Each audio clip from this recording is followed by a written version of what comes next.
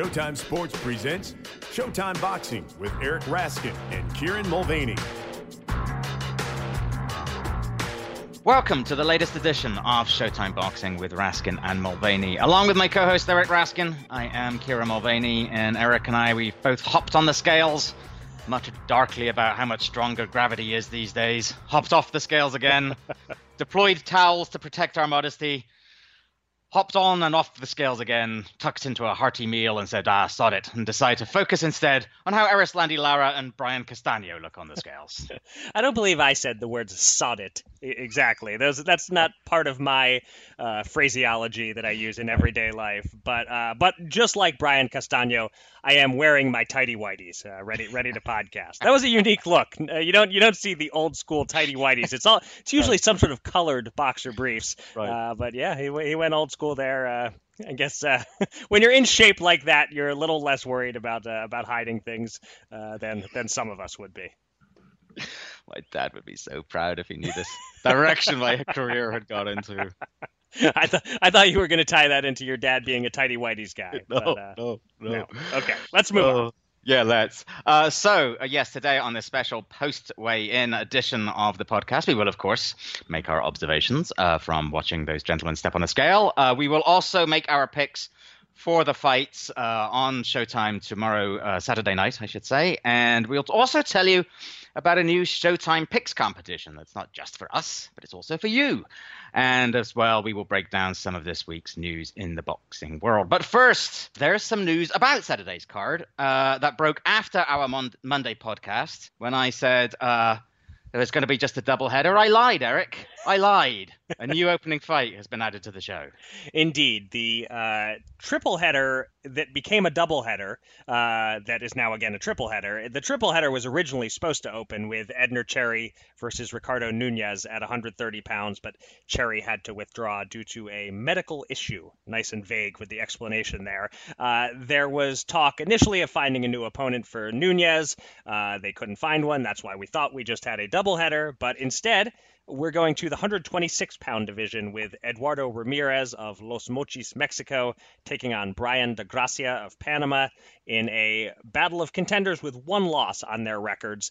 Neither of these fighters are terribly familiar to American audiences. So, Kieran, give me the 30-second or so bio sketch / scouting report on Eduardo Ramirez. So Ramirez is the archetypal tricky southpaw. Is there really any other kind of southpaw? I think the southpaw's union almost requires the addition of that adjective most of the time. His record is 21-1-3, just 8 stoppages. He's won 1-1 in his last 3 bouts. To be fair, though, the defeat was against pretty solid opposition in the form of then featherweight titleist Lee Selby in December 2017. Ramirez didn't do himself any favors in that contest. He failed to make weight. He didn't show up for the final press conference, and the general thought was that he didn't seem terribly interested. But he did put a solid effort in that fight, despite falling to a unanimous decision loss. He's been highly inactive since then. Just one first-round stoppage win in November, his only action since losing to Selby. So that's the story on Ramirez. Eric, tell me a little something about de Gracia. Before I do, I'll note that I just got a text from the Southpaw Union. They're telling me the preferred nomenclature is slick Southpaw. That's their first choice. Tricky Southpaw also acceptable, they're telling me. Okay, that's good. That's good to know. I would not want to fall foul of the Union. No. I am a Southpaw, of course, so I'm in the Union. I have the connections. Oh, okay. I am neither tricky nor slick, but I am a Southpaw. So de Gracia is 25 years old. This is his U.S. debut. He is known as La Roca, which I didn't even have to look this one up. It means The Rock, which I think he's the first person ever to call himself that. Pretty sure he is. Pretty sure he came up with it. Yeah. Pretty sure. Finally, he's back in Brooklyn. There you go. He's the less tested fighter in this matchup. He's never faced an opponent close to the championship level. He's fairly raw and rigid in his movements, but he can punch. He's the puncher here. Ramirez is the boxer. De Gracia is the puncher. He has 20 knockouts among his 24 wins, including 7 KOs in his last 8 fights. But the only one of those 8 results that wasn't a KO win was in fact a loss on points narrowly to Jorge Sanchez a little less than 2 years ago. Interestingly, DeGracia is a puncher. He has a great KO rate, but through 26 pro fights, not a single first-round knockout on his record. Kind of an oddity for a KO artist there. Indeed. So those two were the first of the 6 fighters taking part on Saturday's card to weigh in on Friday. And I mentioned that Ramirez was overweight for the biggest fight of his career so far against Lee Selby. And he was overweight again on Friday, only just, but nonetheless a smidgen over, weighing in at 127 pounds. He did have 2 hours to get down to 126. I should point out that we are recording this podcast in that window. So we're going to go ahead and assume, I think, that he's made it down to 126 by the time you all hear this. DeGracia was a very lean and ready 124 3/4. It certainly looks as if he is well and truly up for this, Eric.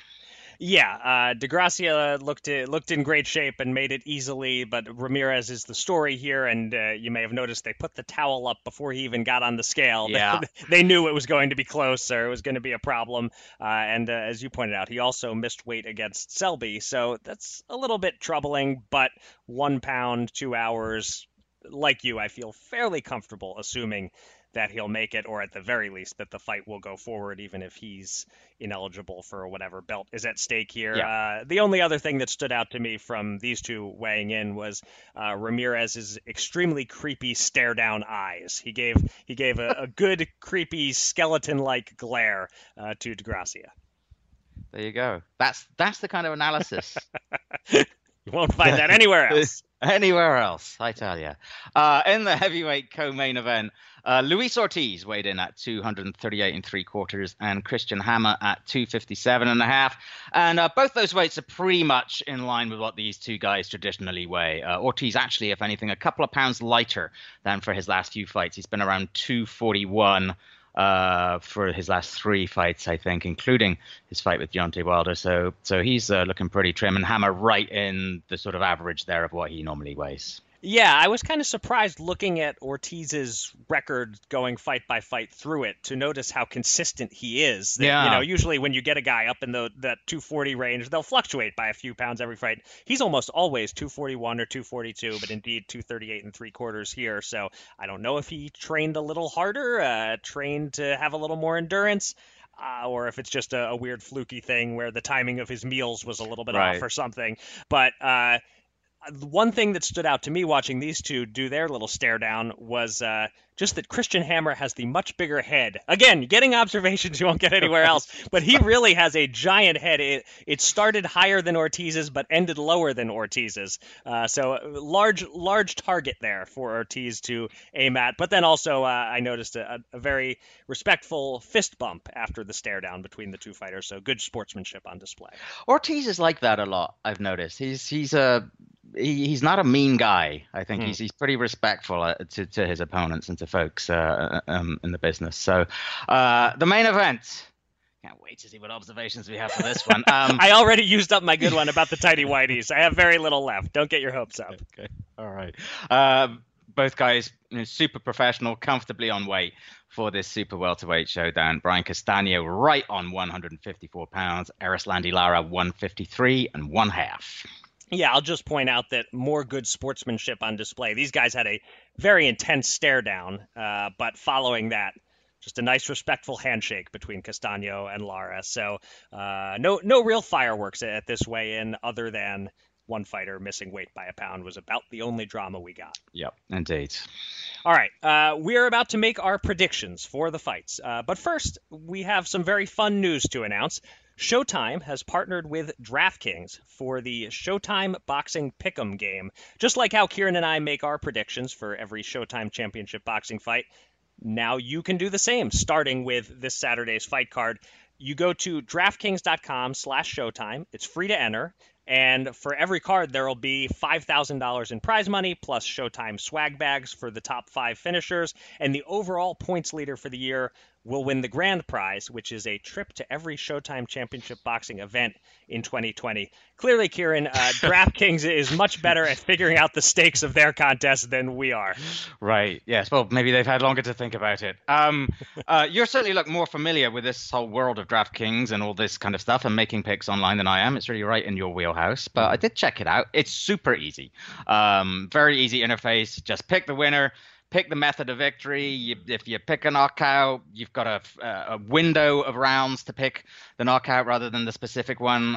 You don't have to pick unanimous or majority or split if you pick a decision. You don't have to come up with any half-assed reasoning the way that we do. Otherwise, it's quite like ours. There is an absurdly tough tiebreaker in the form of guesstimating how many punches in total will be landed during each contest. But it's well worth trying out. It really is nice and simple. So, you know what? I think you all should go right now, make your picks, then come back and listen to ours. We'll sit here and wait patiently. You're back already. Excellent. Right, well, we'll get on with our picks then. And we'll start with Ramirez and DeGracia. And it's a bit of a stab in the dark, at least for me, given that I've seen so little of these guys. DeGracia does feel as if he may be the higher ceiling talent. And as you mentioned, he's certainly shown the higher KO percentage by some distance. But, both men have faced plenty of underwhelming opposition. Ramirez has stepped it up on a couple of occasions. He's also been on the road more than DeGracia. He also does have a spoiling style that you wonder could frustrate the Panamanian. Look, that said, as we mentioned earlier, DeGracia looks in fighting trim. He seems to be the guy who is most amped and prepared for this. And so I'm going to pick him to just have the advantage in activity, to be the guy who tries to make the fight more. I think it might be a bit ugly at times, a bit of a clash of styles, but I'm going to pick DeGracia to eke out a close but unanimous decision win here. Okay, well, there will be some movement then in one way or another in our competition, which currently stands me in the lead, 24 points to 19. We have different picks here, so either I'm going to widen my lead or you're going to narrow the gap. I really find this clash of styles intriguing, and I think from what I've seen, these fighters are pretty evenly matched. But I subscribe to the old rule of thumb that more often than not, if matched closely, the boxer beats the puncher. There are always exceptions. Occasionally, a Ricardo Mayorga comes along and beats a Vernon Forrest. And DeGracia actually does have a tiny bit of Mayorga to him when you watch him fight. His technique isn't quite as unusual as Mayorga's, but his movements are definitely a little on the stiff side. Ramirez, meanwhile, can certainly box. No shame in losing on points to Lee Selby. He has the southpaw thing going for him. I do wonder about the extra effort to make weight, whether that should give me a little bit of extra pause before picking him. But I'm going to go ahead and take him. I see him outmaneuvering DeGracia, avoiding getting hit by the lights-out shot, and winning a unanimous decision. All right. Okay, next up is Luis Ortiz versus Christian Hammer, and I'm picking first. And to me, this is mostly just a matter of figuring out the round in which Ortiz stops Hammer. The thing is, Hammer is pretty tough. He went the distance with Alexander Povetkin. He went 8 rounds with Tyson Fury. One of his stoppage losses was on a first-round shoulder injury. So it's not like he's someone who's easy to blast out of there. So a distance fight is possible. I'm not totally ruling it out, but I don't think it's the most likely scenario. Ortiz, certainly the best puncher that Hammer has ever faced. Hammer does not appear to me to be a Malik Scott type of stinker. So I think Ortiz will catch up with him and get him out of there, but it'll take a little time. I'm going with Ortiz KO 7. Yeah, I think I know what that chuckle means. I've heard that chuckle before. Indeed. Yes, look, Hammer is pretty durable. As you mentioned, he did take Povetkin the distance, lasted reasonably well against Tyson Fury. I agree with you that he's not going to hear the final bell here. I think part of the issue is I just don't think that he has much to trouble Ortiz with, to be honest. He's not a terrible fighter by any means, but he's not in the class of somebody like Luis Ortiz. And I think that Ortiz, even though you've always got to be careful as a heavyweight boxer, he can focus pretty much on his offense and not have to worry a huge amount about what Hammer might be able to do to him. I think it's just really a question of how focused and determined Ortiz is from the off. He can sometimes get a little bored in contests, and his focus can shift a little bit. As long as it doesn't, I think he'll keep the pressure on and gradually grind Hammer down. I'm very close to you, but I actually am going to give Ortiz a little bit more of credit to finish it just that smidgen earlier. I have Luis Ortiz winning this in the 6th round. Okay, and so that means on DraftKings we actually have completely different picks because they're in separate windows there. It's, I believe, 4 to 6 and 7 to 9. So there you go. Both men enter on DraftKings. Only one man leaves. Something like that. Sure, exactly. In the main event, Erislandy Lara against Brian Castano. Look, as we mentioned in our podcast at the beginning of the week, Castano can fight. He's a fun pressure fighter. He lets his hands go, particularly when he has his opponent in front of him. I think that said, the question is, can he keep Lara in front of him? He does not have the size and probably not the strength of Jarrett Hurd, who was able to pull Lara into a brawl. And Hurd, who is a big, strong guy and a legitimately talented fighter, the top of the division, needed a 12th round knockdown to eke out a split decision win. I think Castano is pretty good. I don't know that he's as good as Jarrett Hurd. An upset win is by no means off the table here, especially if that Hurd fight took something out of Lara. Mm-hmm. And especially given that Lara has, at this stage, he's been around a while now, and he has accrued a fair bit of mileage. And when you are that kind of boxer who relies a lot on your footwork and your movement around the ring, once that starts to go a little bit, you can suddenly become quite a bit more vulnerable.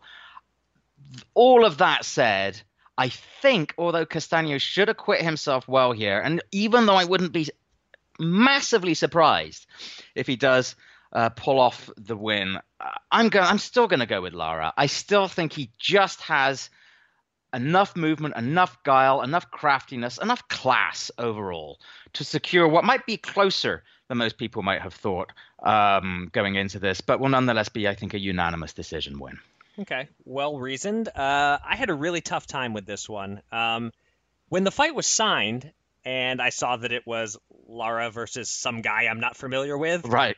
I groaned a little. I assumed this would be a safe, easy comeback fight for Lara. But once I started watching some Castano footage, I quickly realized that wasn't the case. He can fight. I look at it this way. 100% Lara. Prime Lara. The guy who dominated Austin Trout and fought on even terms with Canelo. He beats Castano comfortably. Sure.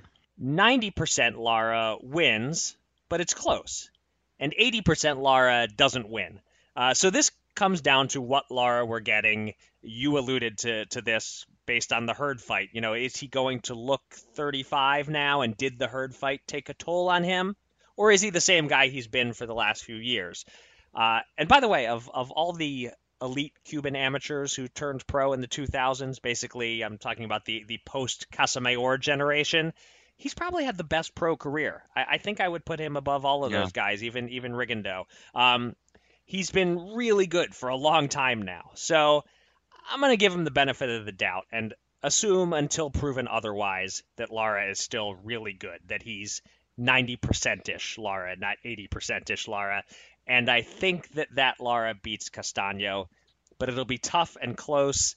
And since it seems like you can always find at least one judge who doesn't give Lara credit for what he's doing, I will create a little bit of a difference here in our picks by saying Lara by split decision. Yeah, that's a good call. Yeah, actually, I will just say that my opinion of this followed the same trajectory as you as well, from like the initial announcement through to actually bothering to find out about Castano and then handicapping the fight. I find it quite an intriguing matchup now. Yeah, and it gets extra complicated when you're trying to not just predict what will happen in the ring, but predict what the judges will think of what happened in the ring. And that's really the only reason my pick is different than yours, is that I'm speculating at least one judge will be a little off. He is the anti-Canelo in that respect, Erislandy Lara. Looking back, not a surprise that he lost heads up with Canelo. Indeed. All right, we're going to finish up the podcast by running through some of the news that broke over the course of this week. And we start with a follow-up to our moderately depressing heavyweight conversation from Monday, in which we discussed Tyson Fury's defection to Top Rank and ESPN. It got slightly more depressing on Tuesday, though at least this time we weren't caught off guard. Fury announced he will not be fighting Wilder next. He'll fight someone else in May or June, and Wilder will hold on to the May 18th date against an opponent not named Tyson Fury. no surprise, really. It seemed likely that the Arum Fury plan involved additional building to a rematch, if the rematch is indeed going to happen at all. Any guesses as to who the interim opponents will be, and any other analysis to add to this situation? Well, one thing that I thought was interesting, and I think is notable, is that Fury and his UK promoter Frank Warren have been quite talkative as they come up with various explanations and justifications for all of this. I think clearly the brunt of the dissatisfaction that has been expressed by those who wanted to see the Wilder rematch next has been directed their way. Obviously, they're the ones who've made the decision that has changed the whole landscape here. And it seems like they're feeling the need to justify it a little bit, but they have been at cross purposes a little bit. Fury said there was no point in being on the end of another bad decision on Showtime, as if the network were somehow responsible for the fact that he got a draw rather than the win that I think most people felt that he deserved against Wilder the first time. Warren, conversely, said that, well, he actually really still wanted to get the rematch, but it was Bob Arum and ESPN who insisted on Fury having an interim fight, and he's very disappointed himself. So, so I don't know. These guys need to compare their talking points a little bit. They do. Either way, I have no great inside knowledge on any of this about who will be up next. My assumption would be that somebody like a Bryant Jennings or Joseph Parker would be the most likely opponent for Fury. There's a little bit of history there with Joseph Parker, of course, because he has a win over Hughie Fury. And as for Deontay Wilder, Dominic Breazeale seems to be the name that keeps cropping up as a possibility for him for May 18th. Yeah, that's what I'm hearing as well. And Wilder Breazeale, if that's the fight, I know it wasn't the fight we wanted, but that's a fight that you just know it's going to be fun for however long it lasts. We can be sure of that. Yep, exactly. And another bit of quick follow-up news to Monday's pod. Following his defeat to Chris Eubank Jr. on Showtime, James DeGale has announced that he is indeed retiring at age 33 after 10 years as a pro with a record of 25-3-1. He said in a statement, "It's hard to admit that I'm not the fighter I once was, but I'm human. And along the way, my injuries have taken a toll, both on mind and body, and these things have contributed to impact my performance in the ring." In other words, he saw what we saw as he struggled throughout the Eubank fight. There were plenty of tributes from other super middleweights, including Caleb Truax and Andre Ward, although the response of Carl Froch when asked what he thought was to say, if the two of them had faced off, quote, "I'd have smashed him." So there you go. Eric, how do you see James DeGale's legacy in boxing? Exactly the same as Carl Froch. I'd have smashed him. Now, I think there's not a lot separating DeGale from another guy who just recently retired, and we tried to assess his legacy, and that's George Groves. These two figure to be somewhat linked going forward. You know, they fought in the amateurs, they fought in the pros, they fought a few of the same opponents, they turned pro within weeks of each other, they retired within weeks of each other. DeGale had a fine career. He was never the champ or the number one guy in his division, but he held an alphabet belt for a couple of years. Solid run, popular in England, and made a name for himself in the States too. Will go down right in the same category as Groves and Badu Jack and super middleweights of that ilk. And I'll just say what I say about every one of these guys. I hope he means it and stays retired. If so, he got out at the right time. Yep, absolutely. And lastly, Kieran, you got out of Vermont at the right time. Mediocre attempt at a segue there, I realize, but you know, give me points for trying. You got out and took a trip to New York on Tuesday for a whole lot of media hullabaloo surrounding the big April 13th women's showdown, Claressa Shields versus Christina Hammer. We'll have several more weeks to explore this matchup, but do you want to give a little teaser on what you were doing with them on Tuesday and what kind of build-up to this fight we can expect? The launch press conference took place at the Dream Hotel in downtown New York, and afterwards I sat down and interviewed Claressa Shields and Christina Hammer together. It was pretty lively, pretty feisty. Those two staring at each other and me in the middle. I certainly made sure I had an escape route just in case it's really kicked off. We do know that Claressa Shields has no problem throwing down verbally. And I was actually pleasantly surprised to see that Christina Hammer can do it too. She certainly does it with a wry smile. She's very aware, is Christina, of the fact that this is all a good game to be played in order to promote the fight. And Showtime really going big on this, a two-part all-access show will be part of the build-up to this April 13th fight. And also the video of my interview with both of those will be posting on Showtime social channels. And I think we'll also be able to take some audio for the podcast as well. So we'll be able to put our feet up and do a little bit less work on one of these weeks because it's already been done. Yeah, excellent. I look forward to anything that involves you having done work and me not having to do work and me getting product out of it. I'm mostly Claressa Shields and Christina Hammer doing all the heavy lifting, which right. is the most important. Well, not quite a Bernard Hopkins situation, I assume, of say one word and they take it from there. But I do presume that you didn't have to say too much. No. It was good. Looking forward to seeing the result of that get posted. All right. On Saturday, the fun starts nice and early. You can catch 3 undercard bouts on the Show Sports YouTube channel and the Showtime Boxing Facebook page beginning at 6:30 p.m. Eastern, 3:30 p.m. Pacific. And that will, of course, be followed by Showtime Championship Boxing from the Barclays Center in Brooklyn, 9 p.m. Eastern and 6 p.m. Pacific. We'll be back on Monday with all the post-fight analysis, and we are hoping to have a special guest to join us. But until then, thanks as always for listening.